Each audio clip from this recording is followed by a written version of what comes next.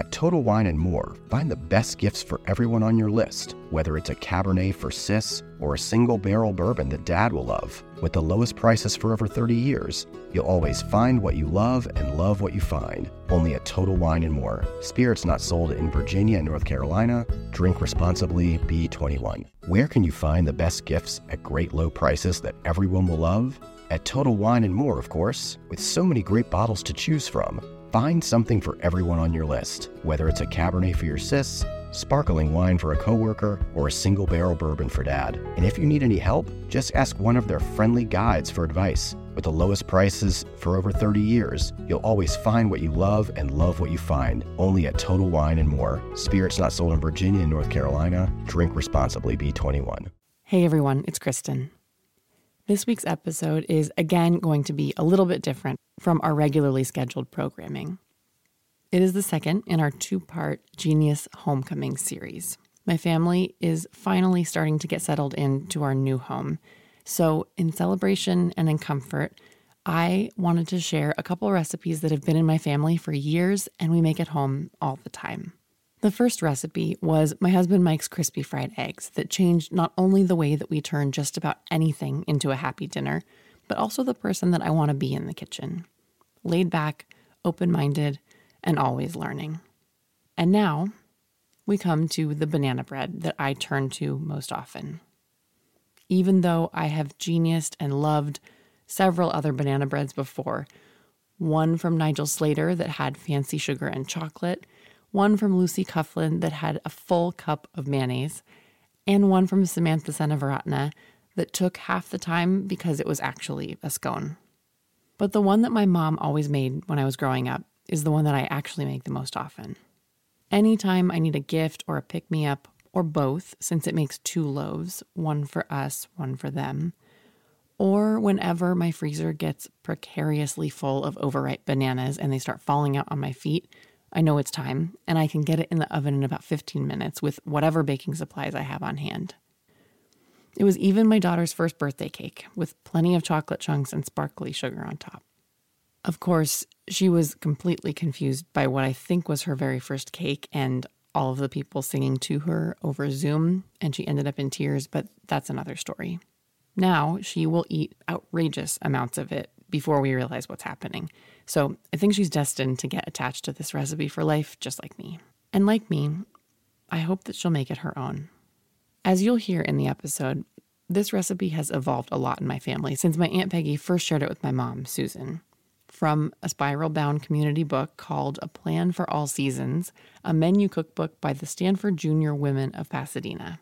The notes on my mom's hand-copied recipe say they made it at Christmas 1983, which means that it was one of my first cakes, too. And one final note. Because we recorded this episode as the last in our old kitchen before packing it all up, the sound quality is going to be a little bit more echoey than usual. But that means that you will get to hear the sounds of banana bread live, of exquisitely ripe frozen bananas squelching into the bowl, bringing my husband Mike so much horror and me so much joy.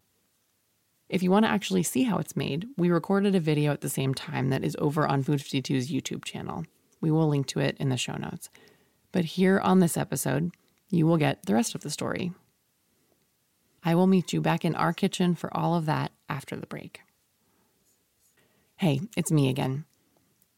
If you're enjoying this very special episode, head over to the Genius Recipe Tapes and hit subscribe so you don't miss out on other recipes and stories. Like our last Genius Homecoming episode with my husband Mike about his locally famous fried eggs, with color commentary from the author himself. In the second half of this episode, we get to hear all of the banana bread action and all of the ways that I just can't help but change this recipe, and yet it always feels exactly like home. Meet you back here for that. You reach for the top olive oils and invest in the best pans. But in the kitchen, how well do you care for your greatest tool, your hands? When mine take a beating cooking and cleaning, which is often, I use Bag Balm to work its wonders on my poor, distressed skin. Created 125 years ago on a Vermont dairy farm, their soaps smell great and clean hands without stripping moisture, and their fast-absorbing lotion means I can quickly get back to cooking. Treat your hardworking hands to Bag Balm, every chef's best friend. Use code FOOD52 for 20% off your order on bagbalm.com. Good through 2024. You reach for the top olive oils and invest in the best pans. But in the kitchen, how well do you care for your greatest tool, your hands? When mine take a beating cooking and cleaning, which is often, I use Bag Balm to work its wonders on my poor, distressed skin. Created 125 years ago on a Vermont dairy farm, their soaps smell great and clean hands without stripping moisture, and their fast-absorbing lotion means I can quickly get back to cooking. Treat your hardworking hands to Bag Balm, every chef's best friend. Use code FOOD52 for 20% off your order on bagbalm.com. Good through 2024.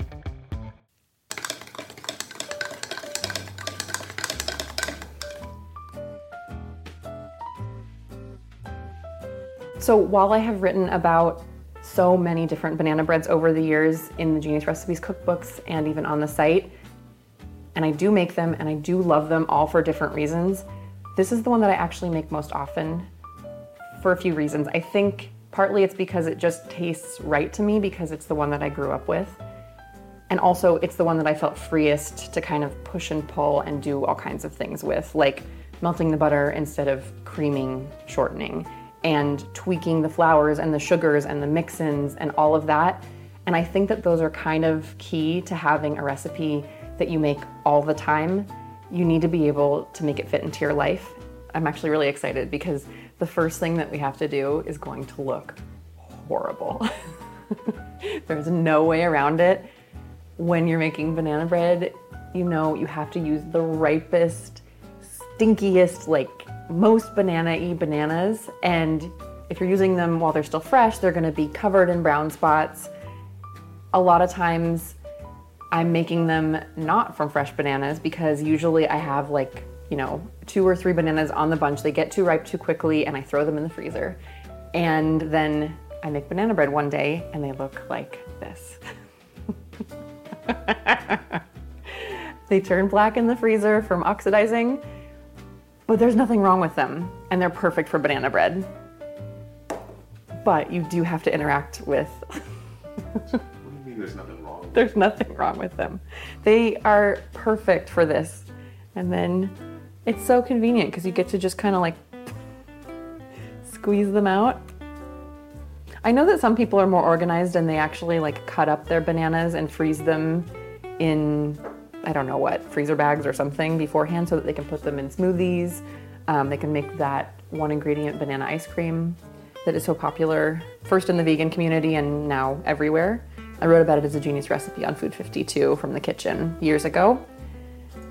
But I don't usually take the time to chop and bag my bananas. There's a lot of extra liquid that comes from freezing them and then defrosting them. Like their poor cell walls have, the liquid that's inside has frozen and burst some cell walls and stuff's melting out everywhere. I think in some recipes you might not want that extra liquid, but in this case, I've always usually left it in, and I think it just adds more banana flavor and it doesn't do weird things to the recipe. The recipe is kind of unbreakable, so extra banana liquid, not a problem. I think I'm almost through all my banana matter. Let's see, any more in here? No, I think that's it. Okay. So after the visceral horror and joy that comes from melting out all of this banana matter, I get to mash it with a potato masher, which is really easy to do, obviously.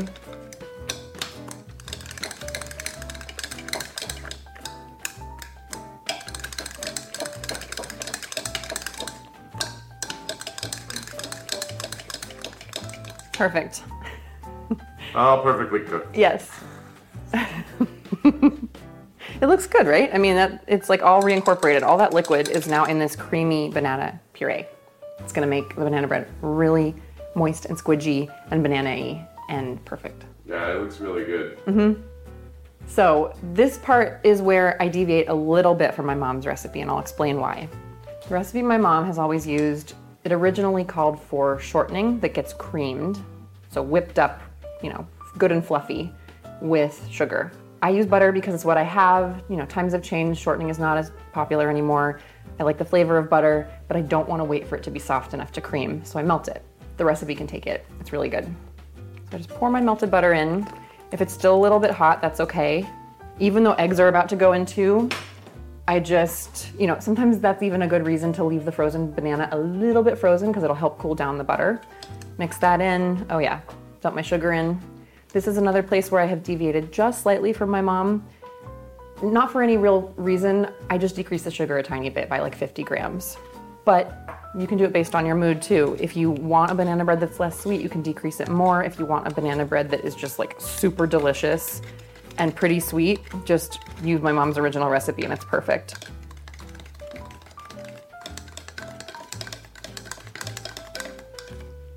Okay, and then there's a column for my dad's version, which was made in the early 80s, height of, fear of cholesterol. And so everything about my dad's version is lighter and healthier at that time, what the perception of healthier and lighter was at that time.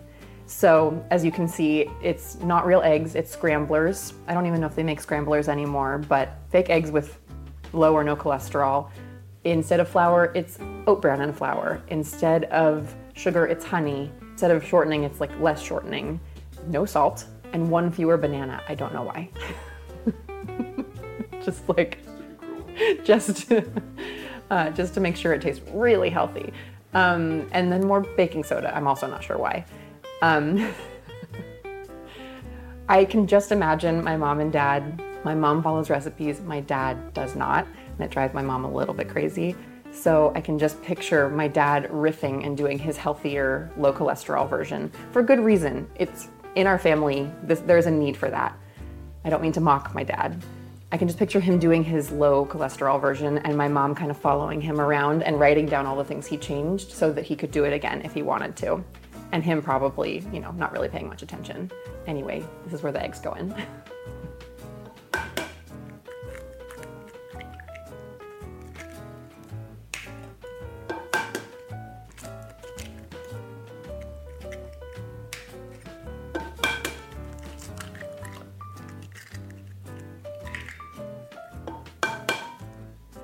Or scramblers, if that's your thing.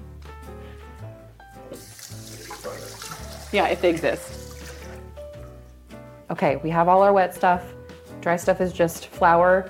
You could riff and do kind of a combo of all-purpose flour and a whole grain flour. I've done that before. Today I'm just using all-purpose. A little bit of salt and 2 teaspoons of baking soda. Oops. Plus whatever. Made it. 2 teaspoons, unless you're my dad in 1983 and it was 3 teaspoons. All right, and it's supposed to be sifted, but I'm just gonna whisk it because that's what I do in my version.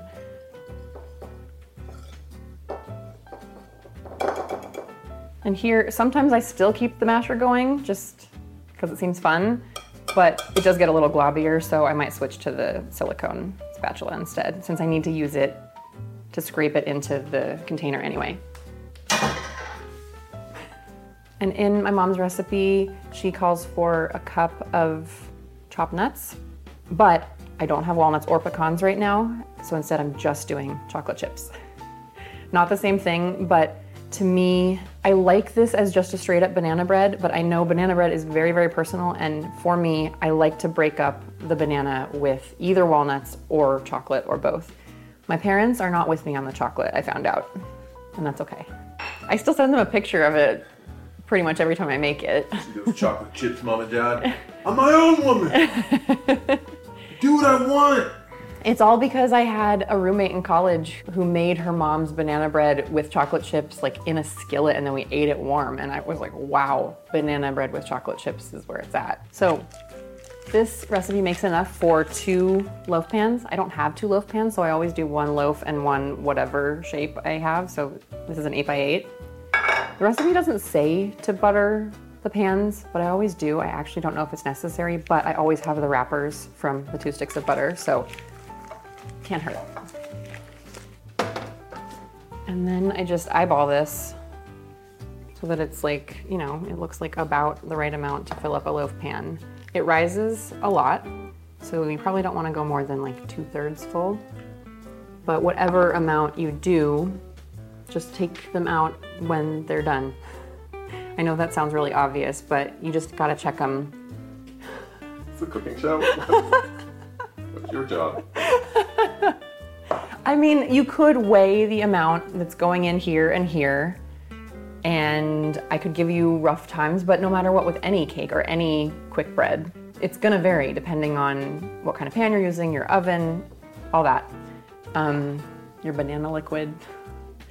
So I just eyeball it, and I know that this one usually takes longer than this one because it's more stacked and denser. So this one usually comes out like, I don't know, after 25 minutes, 20 minutes. Just check it early. This is not the kind of recipe that's gonna deflate if you open the oven. Oh, a lot of times I do sprinkle some crunchy sugar on top. I should do that. It makes it really good. I guess that's another way I deviate. These are going in the oven at 350. They will take different amounts of time, and I will watch them. So we have 2 baked banana breads, cooled enough to eject from their pans. I probably could have ejected them when they were still a little bit warm, but this will be a guarantee. All right, voila. It's got the good crust. It's got the good squidginess in the middle. Got the little chocolate pockets. Oh, wow. Ooh, chocolate pockets for days. I'm really excited to eat this because I made it exactly the way I like it. Oh my gosh, I got chocolate all over my hand.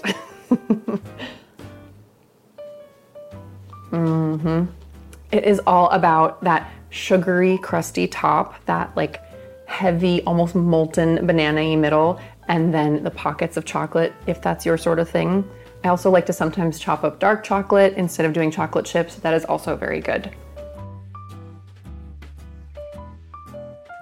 Okay, that is it for our 2-part Genius Homecoming series. For now, at least. Thank you for listening, and thank you so much for your support over 10 years and approximately now 4 banana breads of Genius recipes, especially as you have heard me in so many different closets and seen me in so many kitchens over the last year. And if you try my family's banana bread, whether it is my version or my dad's or my mom's or my aunt's, let me know if it knocks your own go-to recipe out and why.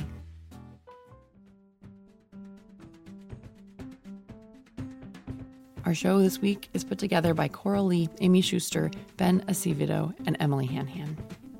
And let us know what you thought of this episode format. Did you love it? Did you hate it? We want to hear about it. And if you like the Genius Recipe Tapes and the Food 52 Podcast Network, the very best thing that you can do to support us and help other people find the show is to just take a moment and leave us a rating or review.